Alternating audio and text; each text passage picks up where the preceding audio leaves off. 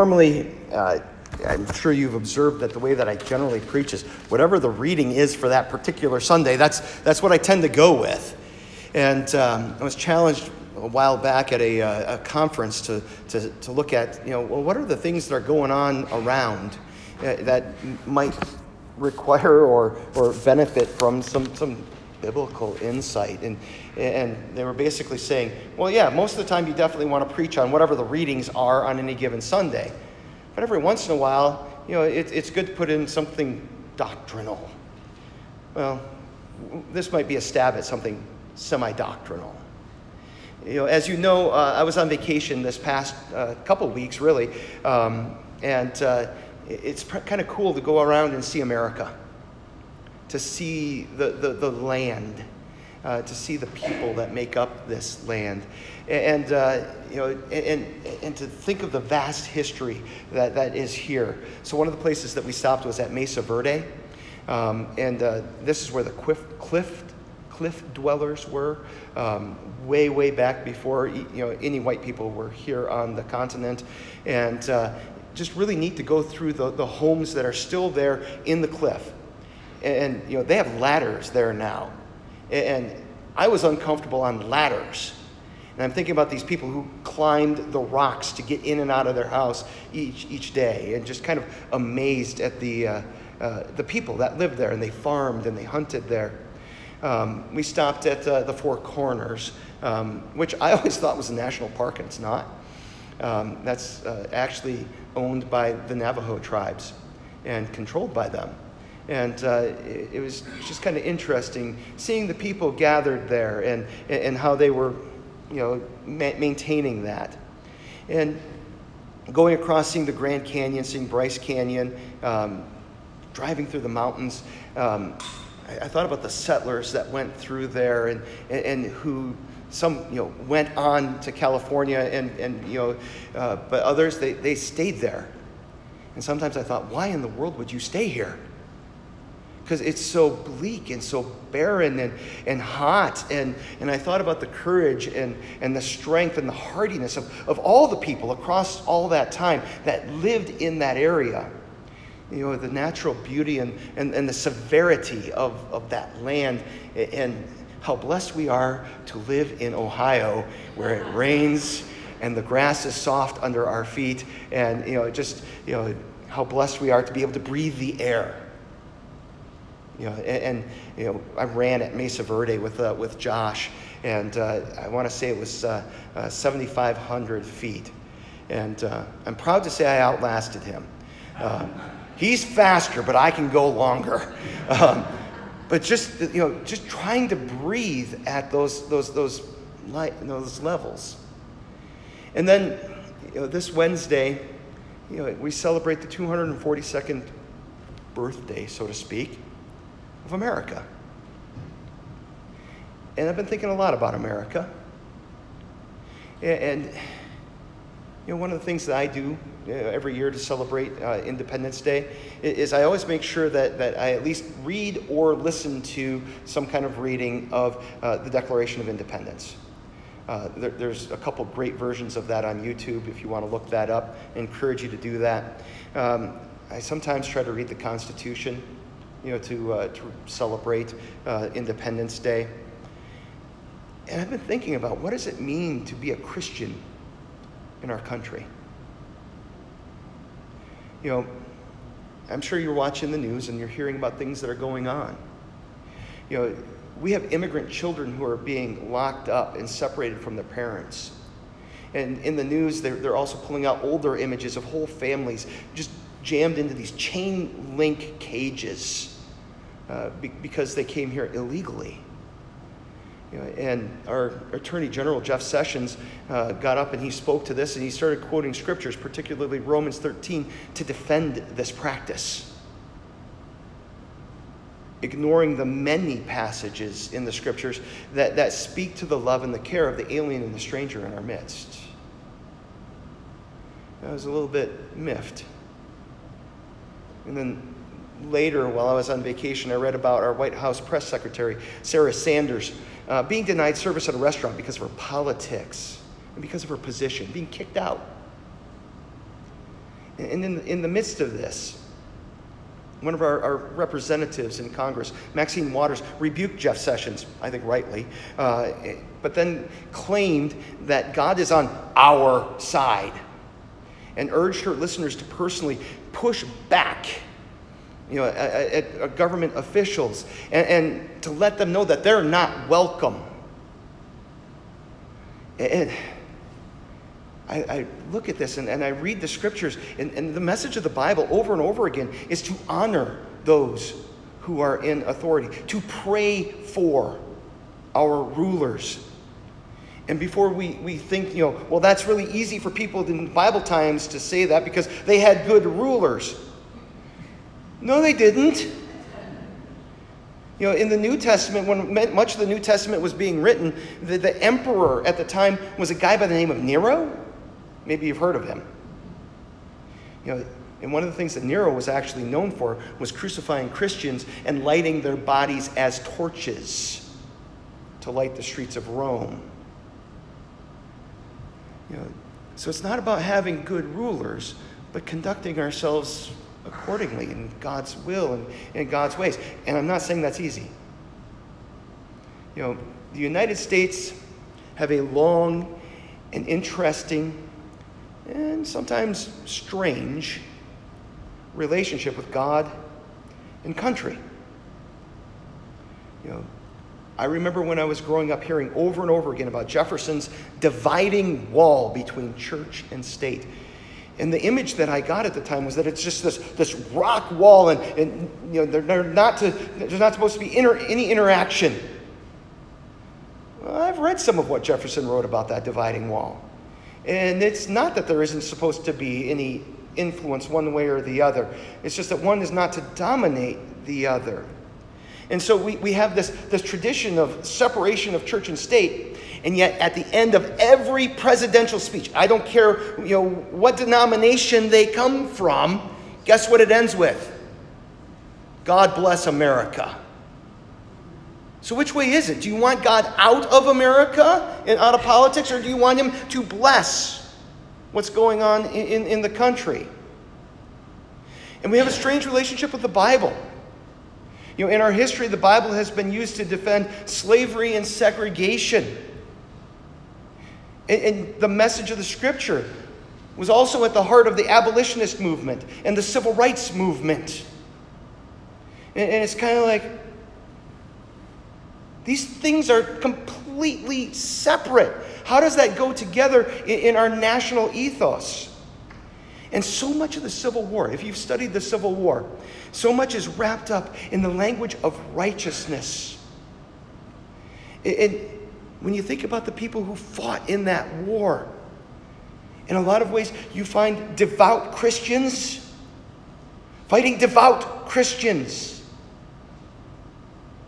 And you think, how can this be? How does this fit? And if we take some time to think about it and scratch our heads a little bit, we might find ourselves asking the question, whose side is God on?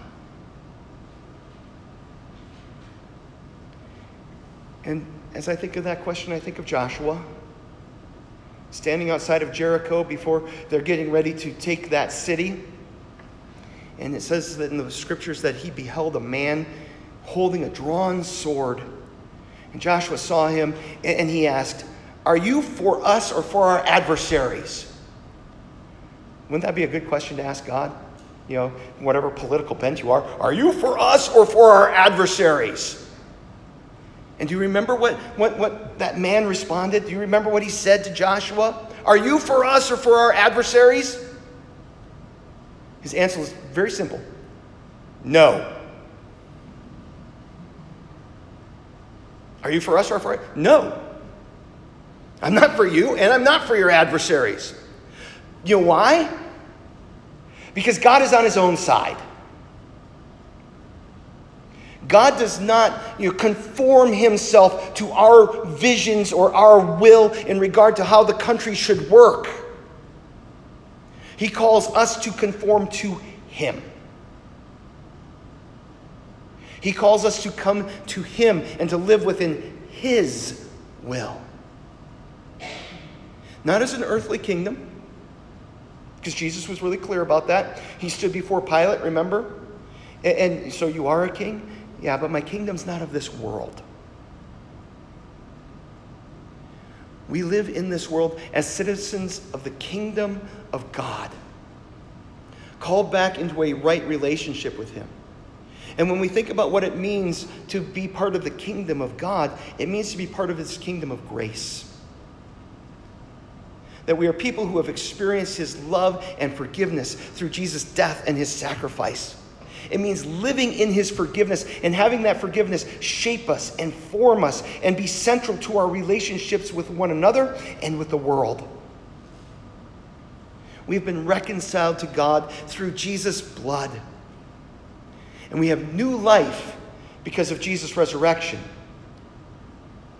And no political party, no political philosophy fits perfectly with God's kingdom.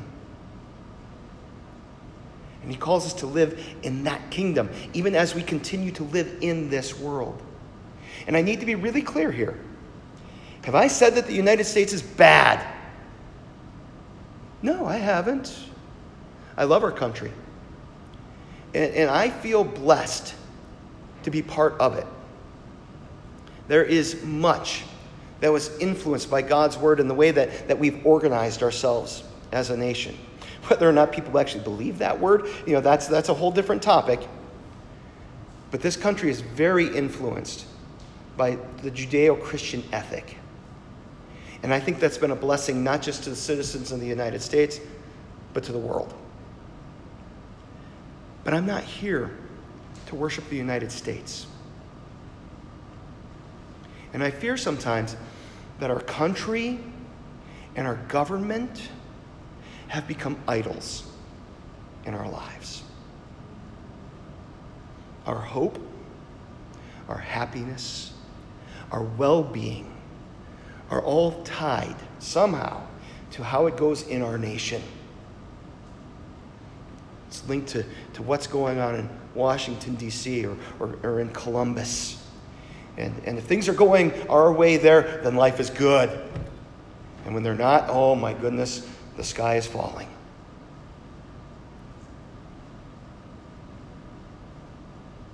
We can't put our hope in our nation. We can't put our hope in our government. We have something much more solid. Someone much better to place our hope in. And that's Jesus. So how should we live, Christians, as citizens of the United States of America? I like what Peter said in 1 Peter chapter 2, verse 11. He says, "Beloved, I urge you as sojourners and exiles." Sojourners and exiles. To recognize that while we're very much at home here, this is not our home. That God has something better waiting for us beyond this. That we're not living just for this moment, but we're living for what is yet to come, what God has promised. I urge you as sojourners and exiles to abstain from the passions of the flesh, which war against your soul. To live not for this world, not for this country, not for this land, but to live for what God offers. Because these things of this world, they war against our souls. And he goes on to say that we should conduct ourselves honorably. Our good deeds visible to all, subject to the government, but obeying God over obeying men. We do well to speak out and to criticize the policies and activities of our country that are unjust.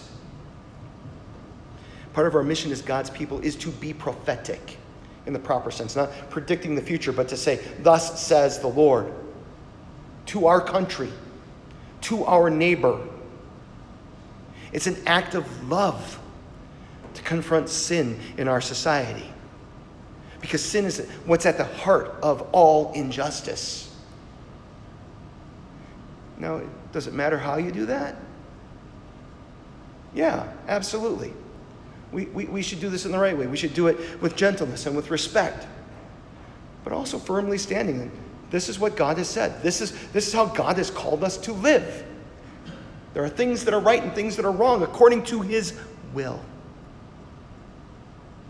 And to flat out say that is a good thing. We do well to act in mercy to the immigrant, the stranger, the oppressed, the poor, the needy.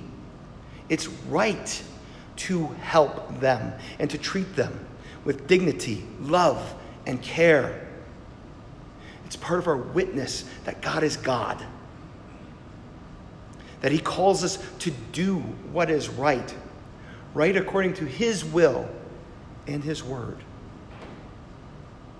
But in all of this, we must not lose sight of this fact.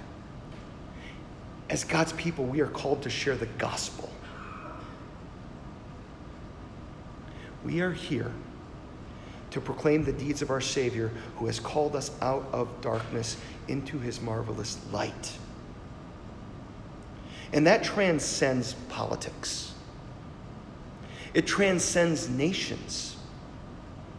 Indeed, it transcends time itself.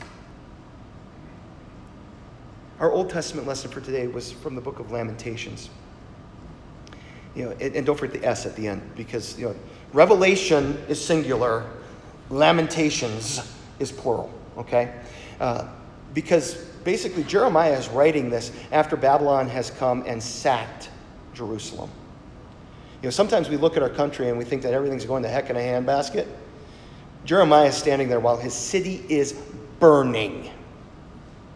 Just to kind of put that in perspective.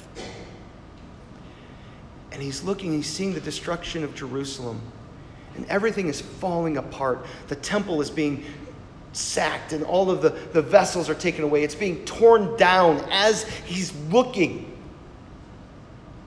And he writes this: "The steadfast love of the Lord never ceases. His mercies never come to an end. They are new every morning. Great is your faithfulness. The Lord is my portion, says my soul. Therefore I will hope in him." Wednesday's Independence Day.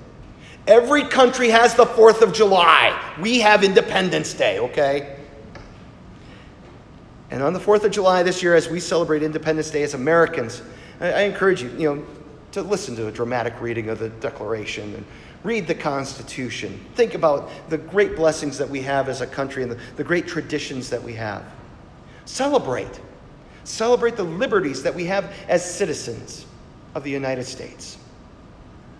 But then let's use those temporal liberties in service of the eternal liberties that we have in Christ. Put your hope in the Lord, for you're citizens not just of the United States, but citizens of a different kingdom, the kingdom of God. And as you sojourn in this land and live as his people, sharing his love and forgiveness, you are a blessing to your neighbors. Amen.